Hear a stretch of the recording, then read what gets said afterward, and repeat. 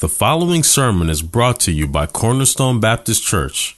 For more information on our teaching and preaching ministry, visit us online at cornerstoneorlando.org.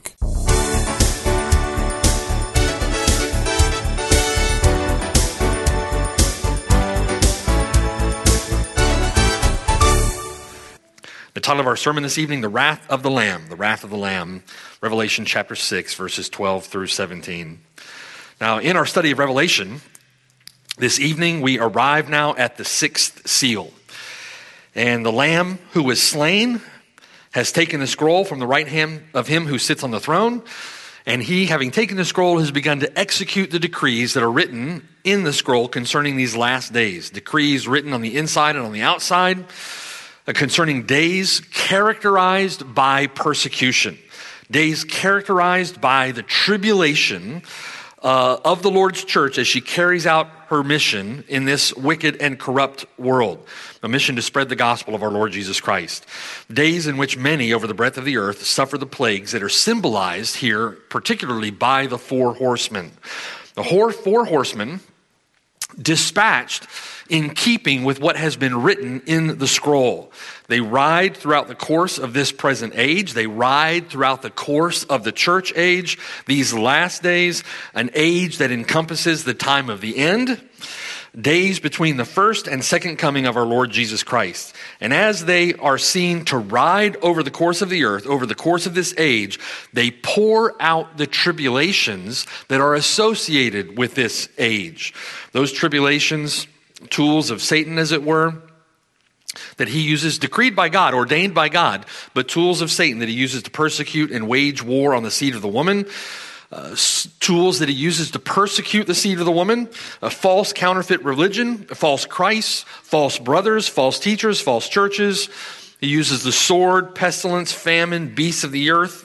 They are plagues not unlike those we saw poured out on Egypt at the time of the Exodus, in which God himself put down the idols of the land of Egypt, those false gods of the pagan nations around them, and plagues decreed by God that at the same time they serve to harden and punish those who dwell upon the earth, while at the very same time plagues that serve to refine or purify the faith of God's elect as they persevere through much tribulation before they enter the consummated kingdom.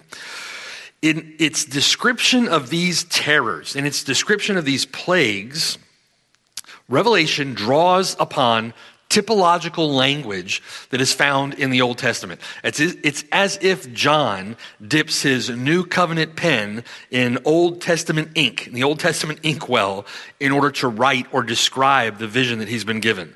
The language of covenant curses poured out on God's people in their own idolatry. And that language, if it was poured out on Israel in their idolatry, and if judgment begins at the household of God, then what must we expect the end to be for those who do not obey the gospel of God? We would expect on this scroll, in the words of Ezekiel, to see lamentation, mourning, and woe. And all of those judgments that are written in this scroll, and all of those judgments culminating in, or reaching their apex in, the judgment of this world directly associated with the return of the Lord Jesus Christ. It's all building to that point. We see iterations in the pattern. God's judgments upon the wicked being poured out. That's Romans chapter 1. God's judgment, God's wrath being presently revealed against all ungodliness and unrighteousness of men. And as God's judgment, God's wrath being poured out upon the wickedness of men, that pattern continues as birth pains upon a pregnant woman, increasing in frequency and severity until we reach the final judgment, the apex of that pattern in judgment that is directly associated with the final return of the Lord Jesus Christ. That day is a day, and that judgment is a judgment that the people of God in Scripture are seen to long for. It's a judgment that we long for, a day that we long for. And we see that expressed by the persecuted people of God under the fifth seal in verse 9. When he opened the fifth seal, I saw under the altar the souls of those who had been slain for the word of God and for the testimony which they held. They're persecuted for the word of God that is always found on their lips. They're persecuted for their martyria, or for their witness, for the testimony that they give of Jesus Christ.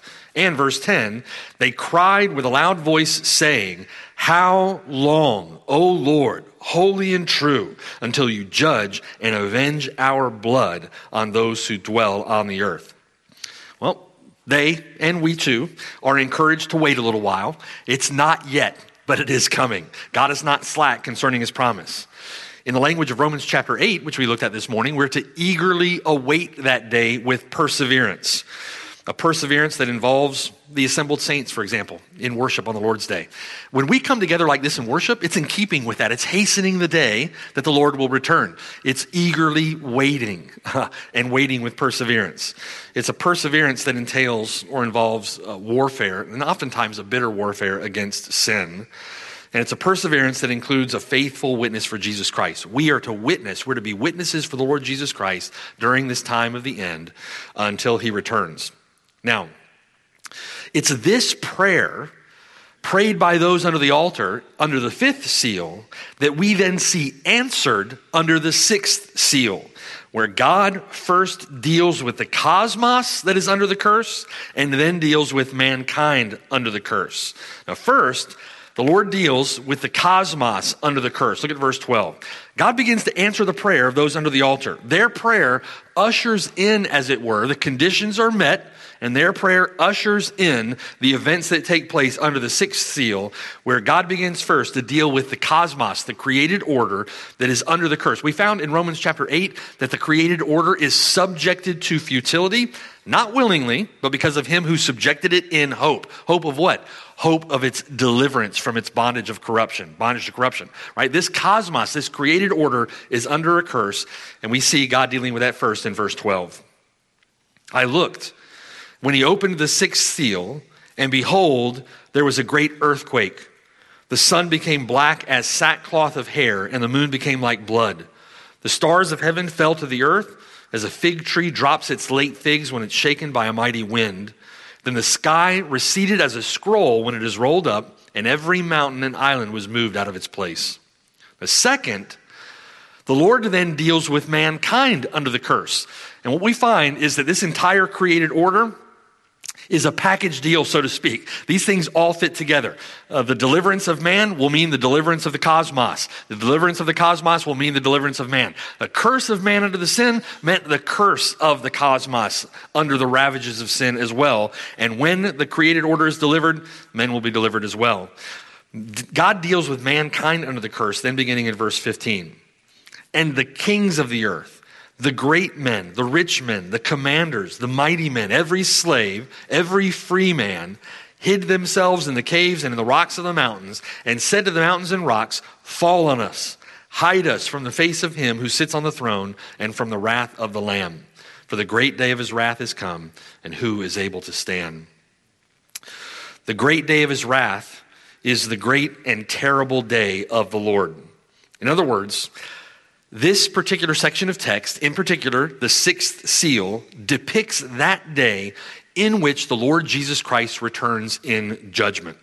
It would seem to many quick to get to this point, but remember, we're dealing with 7 literary cycles, and we're in the second of 7 cycles, each of those cycles dealing with the church age between the first coming of the Lord Jesus Christ and his return. And so we see now, in this particular cycle, we've come to the sixth seal and the return of the Lord Jesus Christ, particularly in judgment. We're going to see the people of God in worship in eternity in chapter 7. Right now we're dealing with the judgment, the wrath of the Lamb, in the sixth seal, chapter 6, verses 12 through 17. Now the conditions in verse 11 have been met concerning those who had been slain for the word of God, for the testimony which they held, the number of their fellow servants and their brethren, obviously now completed, and that eschatological fulfillment now ushers in the return of the Lord in final judgment upon the nations. The sixth seal is God's answer to the prayer of his people. The sixth seal is God's ultimate answer to those who are under the altar, those who have been persecuted for the sake of their Lord Jesus Christ. And it represents, the sixth seal really represents the last chapter of world history. This world is wrapped up, so to speak, before God's people are ushered into the eternal state. Now, the language that opens this segment, the language that signifies the opening of the sixth seal, we're going to see is typological language. Typological language that we see throughout the Bible, and that language throughout the Bible pointing us forward to its ultimate fulfillment, its final iteration, if you will, in the return of the Lord Jesus Christ and final judgment. In particular, we see this language, the language of verses 12 through 14 first, throughout the Old Testament prophets. We see that language in Isaiah, prevalently in Isaiah, in Jeremiah, in Ezekiel. We see it in Hosea, Joel, Amos, Habakkuk. Throughout the Old Testament, the prophets are using this typological language. And again, the typological language designed to point us forward, to press us, if you will, to press us against the events that take place at the end of the age. And there's a reason for that. It presses us against the return of the Lord Jesus Christ in judgment. And again, there's a reason for that, and we'll discuss in a moment. It's language that speaks typologically of cataclysmic events, cosmic disturbances, and all associated with a final iteration at the apex of history, as it were, at the return of Jesus Christ in judgment, as God deals with the cosmos under the curse. And for that language, let's take a look at a few places in Scripture. I want to go through several texts tonight. So as John is going back into the Old Testament to draw language from the Old Testament to show its fulfillment now, its final and full fulfillment in the return of Jesus Christ, we want to go back to those Old Testament texts and understand that language. So that as you read your Bible, as you study your Bible, when you're going through your Bible, Old Testament and New Testament, you can read with understanding when you come to those texts, and you can see what those texts point us forward to, and you can see how the New Testament authors deal with those texts when they come to them. It's really important for us to be able to read and study our Bibles in the same way. So for that, turn with me to Isaiah 13. Isaiah 13. And again, there are multiple examples of this in the Old Testament, multiple examples of this in the New Testament. We'll look at a few of those texts as well. Bear with me as we go from text to text here. Isaiah 13, beginning in verse 6. The near context now of Isaiah 13 involves a proclamation against Babylon. But what do we know typologically about Babylon? Babylon is typological of the world system that is in place at the end of the age. This wicked world typified by Babylon. It's even called Babylon, right? We see that at the end of Revelation. Babylon is typological, if you will, of this world awaiting God's judgment. Look at verse 6. Now again, this involves a near proclamation against the nation of Babylon, but look at how this language points us forward. Verse 6. Wail, for the day of the Lord is at hand. It will come as destruction from the Almighty. Therefore, all hands will be limp. Every man's heart will melt. They will be afraid. Pangs and sorrows will take hold of them. They will be in pain as a woman in childbirth. Notice that? They will be amazed at one another. Their faces will be like flames. Behold, the day of the Lord comes, cruel, with both wrath and fierce anger, to lay the land desolate, and he will destroy its sinners from it. For the stars of the heaven and their constellations will not give their light. You notice the cosmic language now, right? The sun will be darkened in its going forth, and the moon will not cause its light to shine. I will punish the world for its evil and the wicked for their iniquity. I thought this was a proclamation against Babylon. It is. You see how the language, again, presses us against an eschatological judgment when the Lord Jesus Christ will return and set everything right. Okay? It's pressing us against that day as well. I will halt the arrogance of the proud, lay low the haughtiness of the terrible. I will make a mortal more rare than fine gold, a man more rare than the golden wedge of Ophir. Therefore I will shake the heavens, and the earth will move out of her place in the wrath of the Lord of hosts and in the day of his fierce anger. Notice that typological language. Does that language sound familiar? We see that language in Revelation 6, don't we? Cosmic disturbances. Essentially, what is being prophesied is the end of the created order. That word cosmos referring to order, God's created order. And in the decreation of the cosmos, so to speak, is this descent from marred order under the curse of the fall to disorder before God reorders everything in the new heavens and the new earth, right? A new creative work takes place. It's almost as though in Genesis, when everything before God creates is without form and void, there's a sense in which all of the created order, the cosmos, returns to that formless, void chaos before God recreates a new heavens and a new earth, before God creates. Now that is all paired together with the judgment of the wicked in the destruction of this sin-ravaged world. It goes together, the judgment of the wicked and the decreation of the cosmos. Look at Isaiah 34. Isaiah 34. Again, we see additional language with respect to this.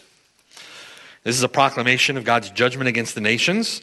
And again, even in the words of the prophet Isaiah, you're going to hear this language that presses us against the eschatological apex of God's judgment at the return of Jesus Christ.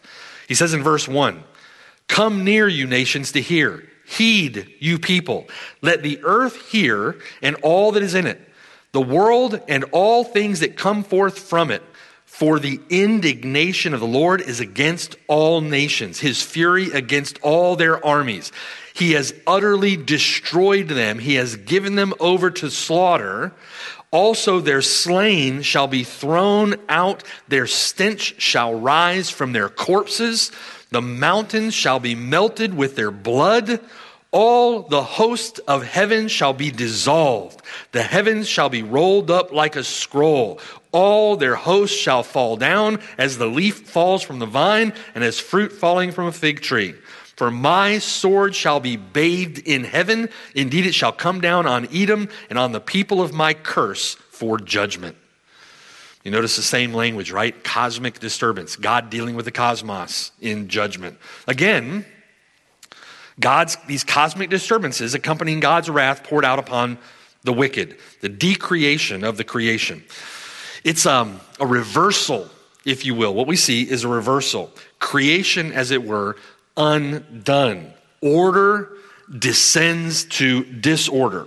Verse 8, "For because it is the day of the Lord's vengeance, the year of recompense for the cause of Zion. Its streams shall be turned into pitch, its dust into brimstone, its land shall become burning pitch, it shall not be quenched night or day, its smoke shall ascend forever. From generation to generation it shall lie waste, no one shall pass through it forever and ever."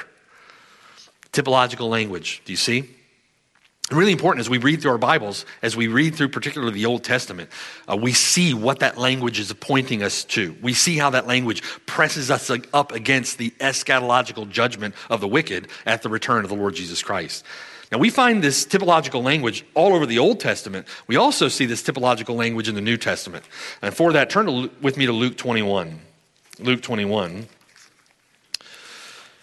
Luke 21 is the Olivet Discourse, and we find the Olivet Discourse, the Lord speaking about end times, eschatology, and his return. We find that in Matthew 24, Mark 13, and in Luke 21. And I've chosen Luke 21 to take a look at this discourse because Luke 21 has particularly clear typological language associated with it that I think will help us understand this point. The language in Luke 21, if you look carefully at the language of Luke 21, you can see language pertaining to the destruction of Jerusalem in AD 70. The Lord knows that Jerusalem is going to be sacked, that the Jerusalem is going to be destroyed in AD 70. And so the language that he uses is language that pertains to that destruction, to that event in AD 70. But that language itself, although it pertains to the destruction of Jerusalem in AD 70, is typological language that points us forward to a full and final consummated judgment at the end of the age at the return of Jesus Christ when he destroys the cosmos, as it were, decreates. Okay, so again, we see typological language.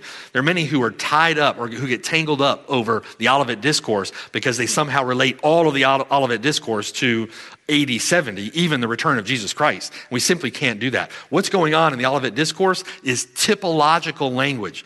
It's language that points us forward to something else. Luke chapter 21. Again, the destruction of Jerusalem here, one more installment. Just as the language of Isaiah 13, Isaiah 34 was typological, that began with the judgment of God against Babylon, judgment of God against the nations. Now we see the judgment of God against Jerusalem. And it's more, one more type, if you will, or one more iteration, one more installation, pointing us forward to that final eschatological judgment which is to come. Verse 20. But when you see Jerusalem surrounded by armies, then know that its desolation is near.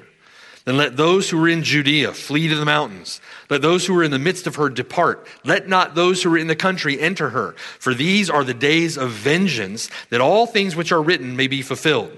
That all things which are written may be fulfilled. When is that going to take place? It's going to take place at the very end of the age, right? Daniel is told to seal the prophecy of the book, the prophecies that he's been given. Why? Because they pertain to days far off from Daniel's day. They pertain to the days of the end. Now we see in Revelation chapter 5, we see that seal, as it were, its seals being loosed, that scroll being opened. Why? Because those days are upon us. Here, these days of vengeance, again, the church age is an age of tribulation. These days of vengeance are yet to come. Days of vengeance, verse 22, in which all things which are written are fulfilled. Verse 23, but woe to those who are pregnant and to those who are nursing babies in those days, for there will be great distress in the land and wrath upon this people, and they will fall by the edge of the sword. They will be led away captive into all nations, and Jerusalem will be trampled by Gentiles until the time of the Gentiles are fulfilled. All language that pertains to AD 70, and that idea that Jerusalem will be trampled by Gentiles until the times of the Gentiles are fulfilled, deals with the age of the church, right? This church age, this age of tribulation in which we now find ourselves. Then, verse 25, and there will be signs in the sun, in the moon, and in the stars, and on the earth, distress of nations, with perplexity, the sea and the waves roaring, men's hearts failing them from fear and the expectation of those things which are coming upon the earth, for the powers of the heavens will be shaken. Then they will see the Son of Man coming in a cloud with power and great glory. Now, when these things begin to happen, look up, lift up your heads, because your redemption draws near. Do you see how even the Lord here in the Olivet Discourse takes language that applies to AD 70 and the destruction of the temple, the destruction of Jerusalem in AD 70, and presses that typological language right up against the return of the Lord Jesus Christ in judgment. And particularly the return of the Lord Jesus Christ as seen accompanied by these cosmic disturbances. In Matthew 24, it's even clearer. In Matthew 24, verse 29, the Lord says, immediately after the tribulation of those days. The tribulation of what days? The tribulation of these days. The tribulation of the last days. The tribulation of the church age. Immediately after the tribulation of those days, after, the sun will be darkened. The moon will not give its light. The stars will fall from heaven, and the powers of the heavens will be shaken. Same language as Luke 21. Same language as Mark 13. Same language as Isaiah, Jeremiah, Ezekiel, Joel, Amos, right? Then they will see the Son of Man, then they will see the Son of Man coming on the clouds of heaven with power and great glory. Verse 31, and he will send his angels with a great sound of a trumpet. They will gather together his elect from the four winds, from one end of heaven to the other. Turn with me to Acts chapter 2. Acts chapter 2. We'll see another example of this. And again, all of this language of judgment associated with cosmic disturbances, all of that language is pointing us forward frankly, to a time when those cosmic disturbances will actually take place. Right? We see that language associated with God's judgment upon Babylon, God's judgment upon nations in the Old Testament. That language is always pointing us forward to an eschatological time when God is going to judge the wicked for their sin and is going to decreate, as it were, the cosmos. All of that comes at the time of the end. And all of that language, typological for its original context, pointing us forward to that last time. We see it again in Acts chapter 2. In Acts chapter 2, we have Peter preaching at Pentecost, and the people there at Pentecost are amazed at those that were there speaking in their own tongues, right? And they accuse them of being drunk. Peter gets up. It's not drunk. They're not drunk. It's only midday. And Peter begins to preach. And he quotes Joel here, Joel chapter 2, in Acts chapter 2, saying essentially that what was described in Joel is now being fulfilled at Pentecost. Well, listen to these words of Peter, beginning in Acts chapter 2, verse 17. And listen, these words span the entire breadth of the church age, and I'll show you how. Verse 17, "It shall come to pass in the last days, says God." Now, this is a quote from Joel, the prophet Joel. "It shall come to pass in the last days, said God, that I will pour out my spirit on all flesh. Your sons and your daughters shall prophesy. Your young men shall see visions. Your old men shall dream dreams." Now, Peter is saying at Pentecost that these words of Joel are fulfilled at Pentecost. That what he's saying, what Joel has said, they see happening right there at Pentecost in Acts chapter 2. Verse 18, "On my men servants and on my maid servants, I will pour out my spirit in those days, and they shall prophesy." Now, he takes that time at the beginning of the church age, and he presses that language up against language that pertains to the end of the church age. Look at verse 19. "And I will show wonders in heaven above and signs in the earth beneath, blood and fire and vapor of smoke. The sun shall be turned into darkness and the moon into blood before the coming of the great and awesome day of the Lord. And it shall come to pass in that age, so to speak, that whoever calls on the name of the Lord shall be saved." It's, in other words, that is typological language that pertains to the last days. It pertains to the church age. It pertains to those days that exist between the first coming of the Lord Jesus Christ and the second coming of the Lord Jesus Christ in judgment and to deliver his people. Now, we see in texts like these how the prophets saw those last days. Right? We see in texts like these how the prophets saw particularly the day of judgment. And we see, in particular the New Testament, how New Testament authors understood those texts. There is typological language that is being used. Language designed to point us, for example, the very language that we see in Revelation chapter 6, pointing us to the return of Jesus Christ and his coming at the end of the age in judgment. Language that is often referring to typological events that point to a time when God says essentially enough is enough. Where, like the sin of the Amorites reaching its high water mark before the judgment of God, now the sin of the world, so to speak, reaching its high water mark before Jesus Christ comes back in judgment. A time when the plans and purposes of God will come to their finality at the return of Jesus Christ. The scriptures continually direct our attention forward to that day, those days of the end, particularly that day when Jesus Christ comes back. Always pressing us against that day, the return of Jesus Christ in judgment, the last day. In other words, brothers and sisters, we tend to rest on our laurels. We tend to forget. We tend to think that we have a long time here, or that our days are not numbered, or that our lives are brief, or that there isn't a judgment coming. We can be like those in 2 Peter chapter 3, those mockers who say, "Where's the promise of his coming?" Right? For since the days have come, all things continue as they have before. He's not going to return. Right? We'll look at that text in a moment.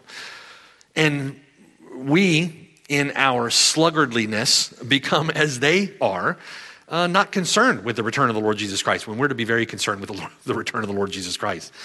Paul says in 2 Corinthians chapter 5, we must all appear before the judgment seat of Christ. We must all appear before the judgment seat of Christ. Therefore, knowing the terror of the Lord, we persuade men. Amen? We have work to do. We cannot rest on our laurels. We must persevere. Associated with the coming judgment of the wicked is the dismantling of the created order. Chaos, formless and void, precedes the creative work of God to bring order out of disorder. And when we'll see new heavens and a new earth. In the end, the creation will descend into disorder. There's a great earthquake, and we'll see this great earthquake throughout Revelation. We'll see these cosmic disturbances throughout the book of Revelation. There's a great earthquake. Mountains are moved out of their place. The sun becomes black. Moon turns to blood. Stars fall. The sky recedes like a scroll. Right now, scientists have proven that the universe is still expanding. And expanding at a greater and greater speed. There will come a point when that expansion will stop and it's going to be rolled up like a scroll. It's going to be folded up. It's a reversal, if you will, of creation. And this is the long prophesied judgment upon the nations for their wickedness. This is the judgment that has been promised by God upon the nations for their sin. All the types and shadows of that future judgment pointing to its reality, pointing to its soon fulfillment. Again, disorder that precedes new order, a new heavens and a new earth. God is not slack concerning his promise. Look there with me at 2 Peter chapter 3. 2 Peter chapter 3.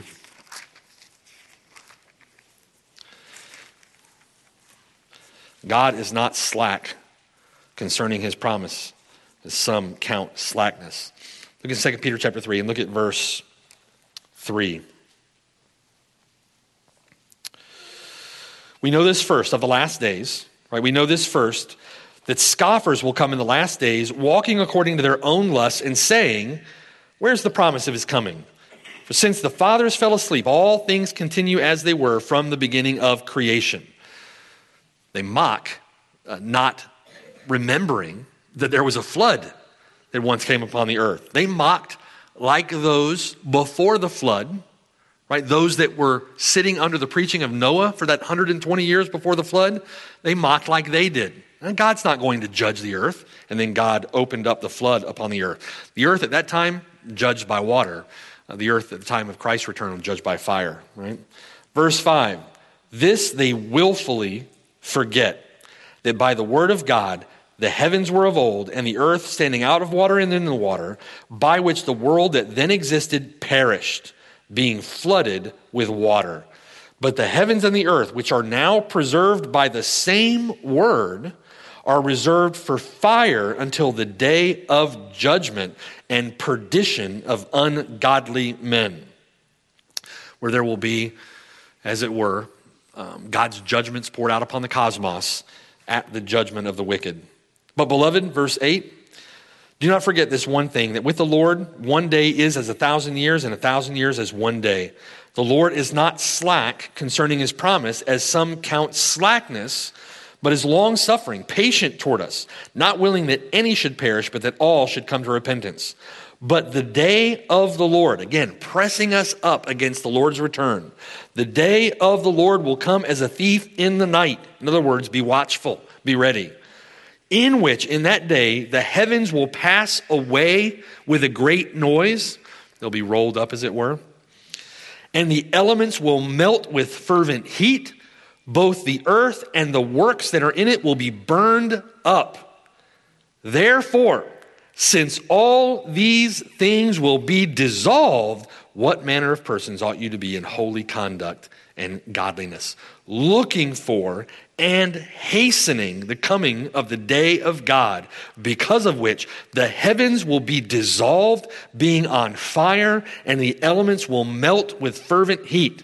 Nevertheless, we, according to his promise, look for a new heavens and a new earth in which righteousness dwells.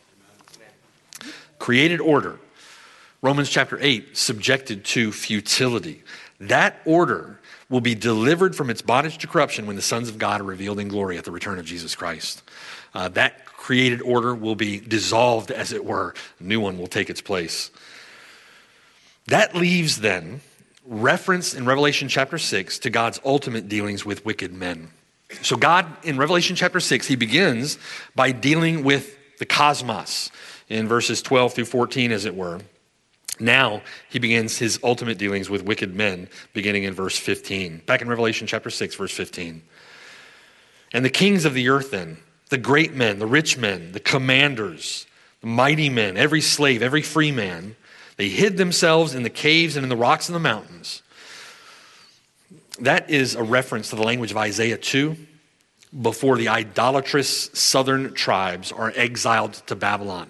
John pulls that language from Isaiah 2 before they're exiled because of their idolatry. Okay? Verse 16.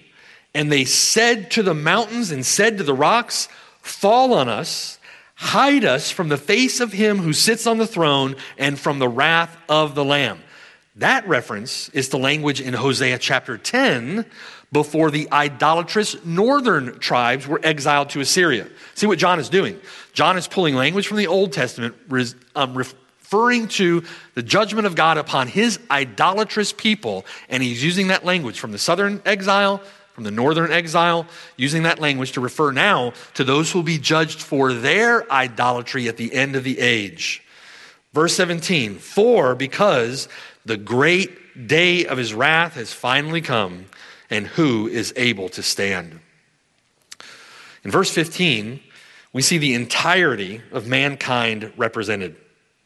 From slaves there to free men, rich to poor, nobodies to somebodies, those in positions of power and authority, and those under their authority.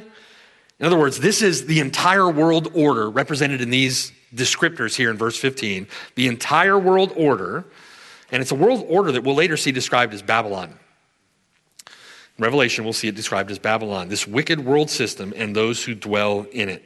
And again, once again, John is deriving language from the well of the Old Testament. Turn back with me once more to Isaiah chapter 2. I want you to see this language in Isaiah chapter 2. And look there beginning in verse 5. Even the heading over my text says the day of the Lord. This is language, again, pointing us forward. Typological language used here in reference to God's ultimate dealings with wicked men at the end of the age at the return of Jesus Christ. Isaiah chapter 2, verse 5. O house of Jacob, come, let us walk in the light of the Lord. In a new covenant context, who is the house of Jacob? Who are Jacob, as it were? The church, God's people, those who are circumcised of heart, right?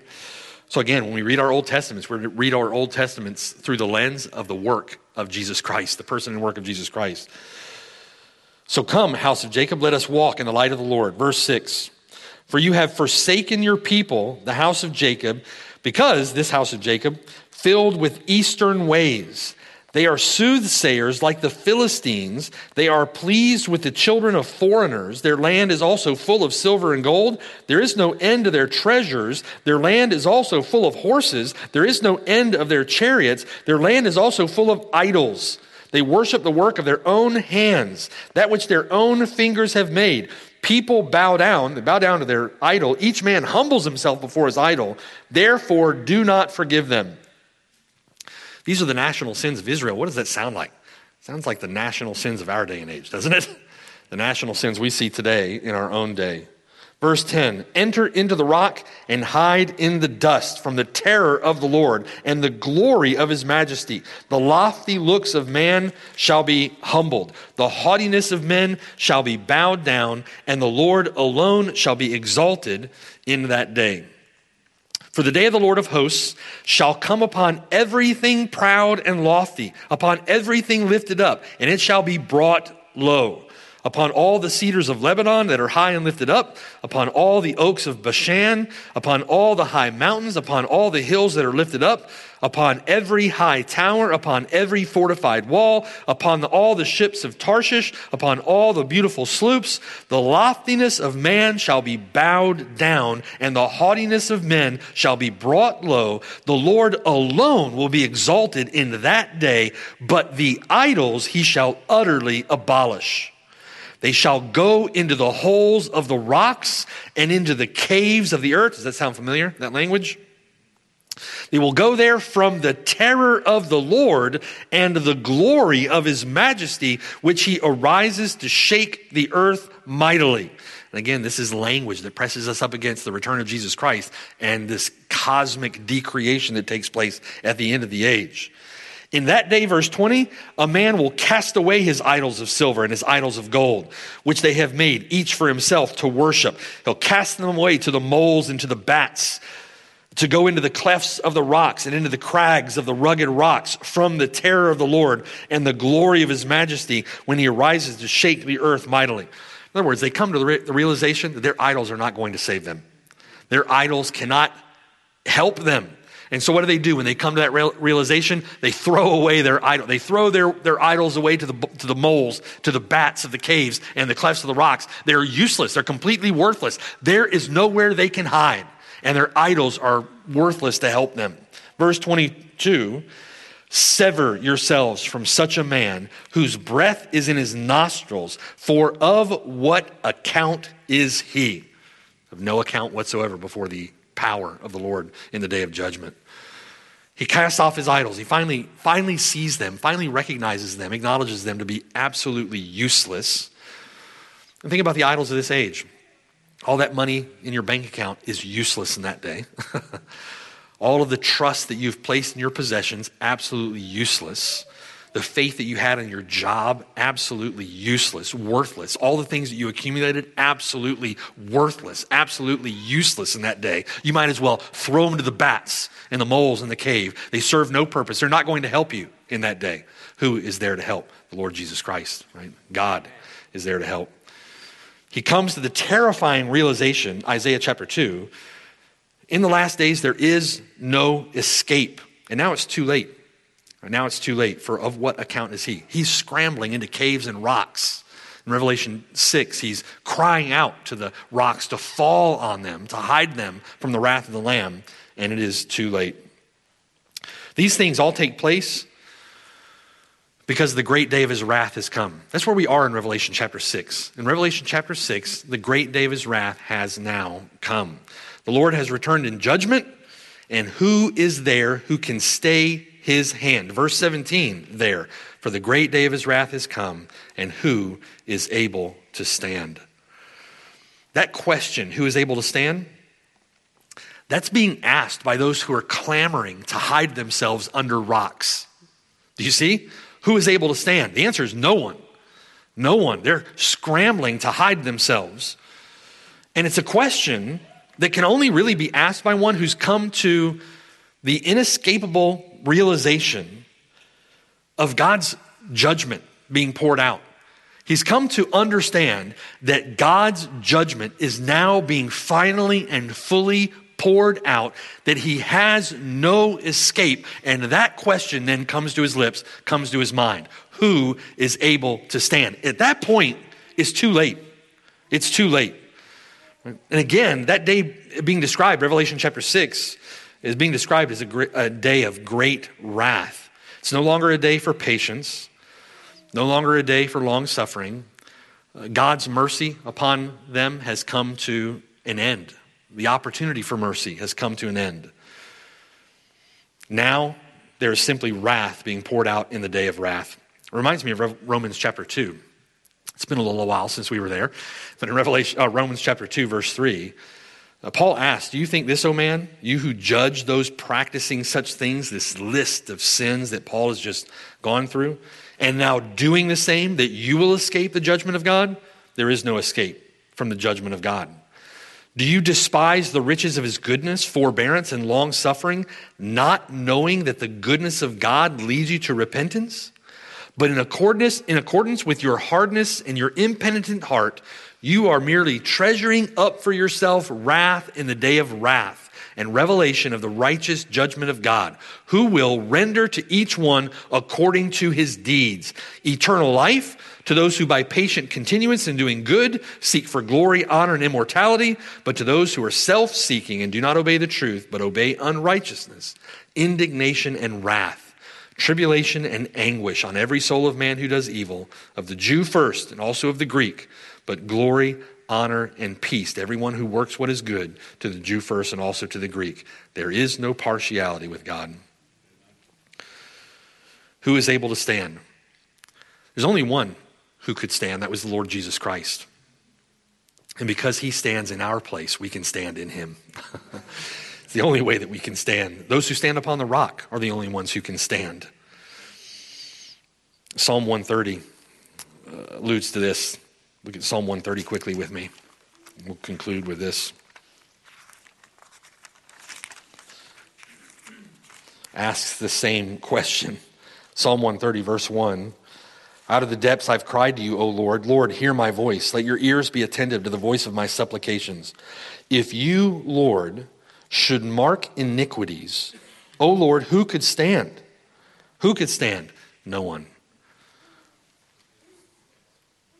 But there is forgiveness with you that you may be feared. There's forgiveness with the Lord. Forgiveness through the person and work of our Lord Jesus Christ. Forgiveness that he may be feared by those who are forgiven. Right? That forgiveness teaches us to fear the Lord. I wait for the Lord, my soul waits, and in his word I do hope. My soul waits for the Lord more than those who watch for the morning. Yes, more than those who watch for the morning. O Israel, hope in the Lord. For with the Lord there is mercy. With him is abundant redemption, and he shall redeem Israel from all his iniquities. Praise the Lord. Amen. Praise the Lord. So as we come to now the end of our text, we've now come through the entire course of the church age, beginning with the opening of the scroll at the ascension of Jesus Christ, when Jesus Christ receives the kingdom and begins to open the seals and to execute the judgments that are written in the scroll. Now to the end of the church age, at the return of Jesus Christ, when Jesus Christ comes in victory to judge the wicked and to deliver his people. From the ascension of Christ to receive the kingdom, to the beginnings of the age as he opened the seals, now to the sixth seal and the return of Jesus Christ in judgment. Our account then ends with chapter 7 and a glorious depiction of the people of God in the worship of heaven. And that's an account we'll take up next time together if the Lord allows. Pray with me. Father in heaven, Lord, thank you for this depiction. Thank you, Lord, for the encouragement that it gives us to be mindful, to be watchful for that day, to be ready. Not to be as those who walk in darkness. We're sons of light. Let us walk, Lord, as sons of light. Let us walk in the day and not in the night. And Lord, help us to be mindful of your soon return, living as those who are mindful of your soon return, hastening your soon return, and living, Lord, as we should in light of your soon return. We are citizens of the everlasting kingdom. We were redeemed. We were saved in holiness. Lord, help us to live, to stand for, to cultivate within us holiness, Lord, righteousness. Help us to put off the old man, putting on the new man.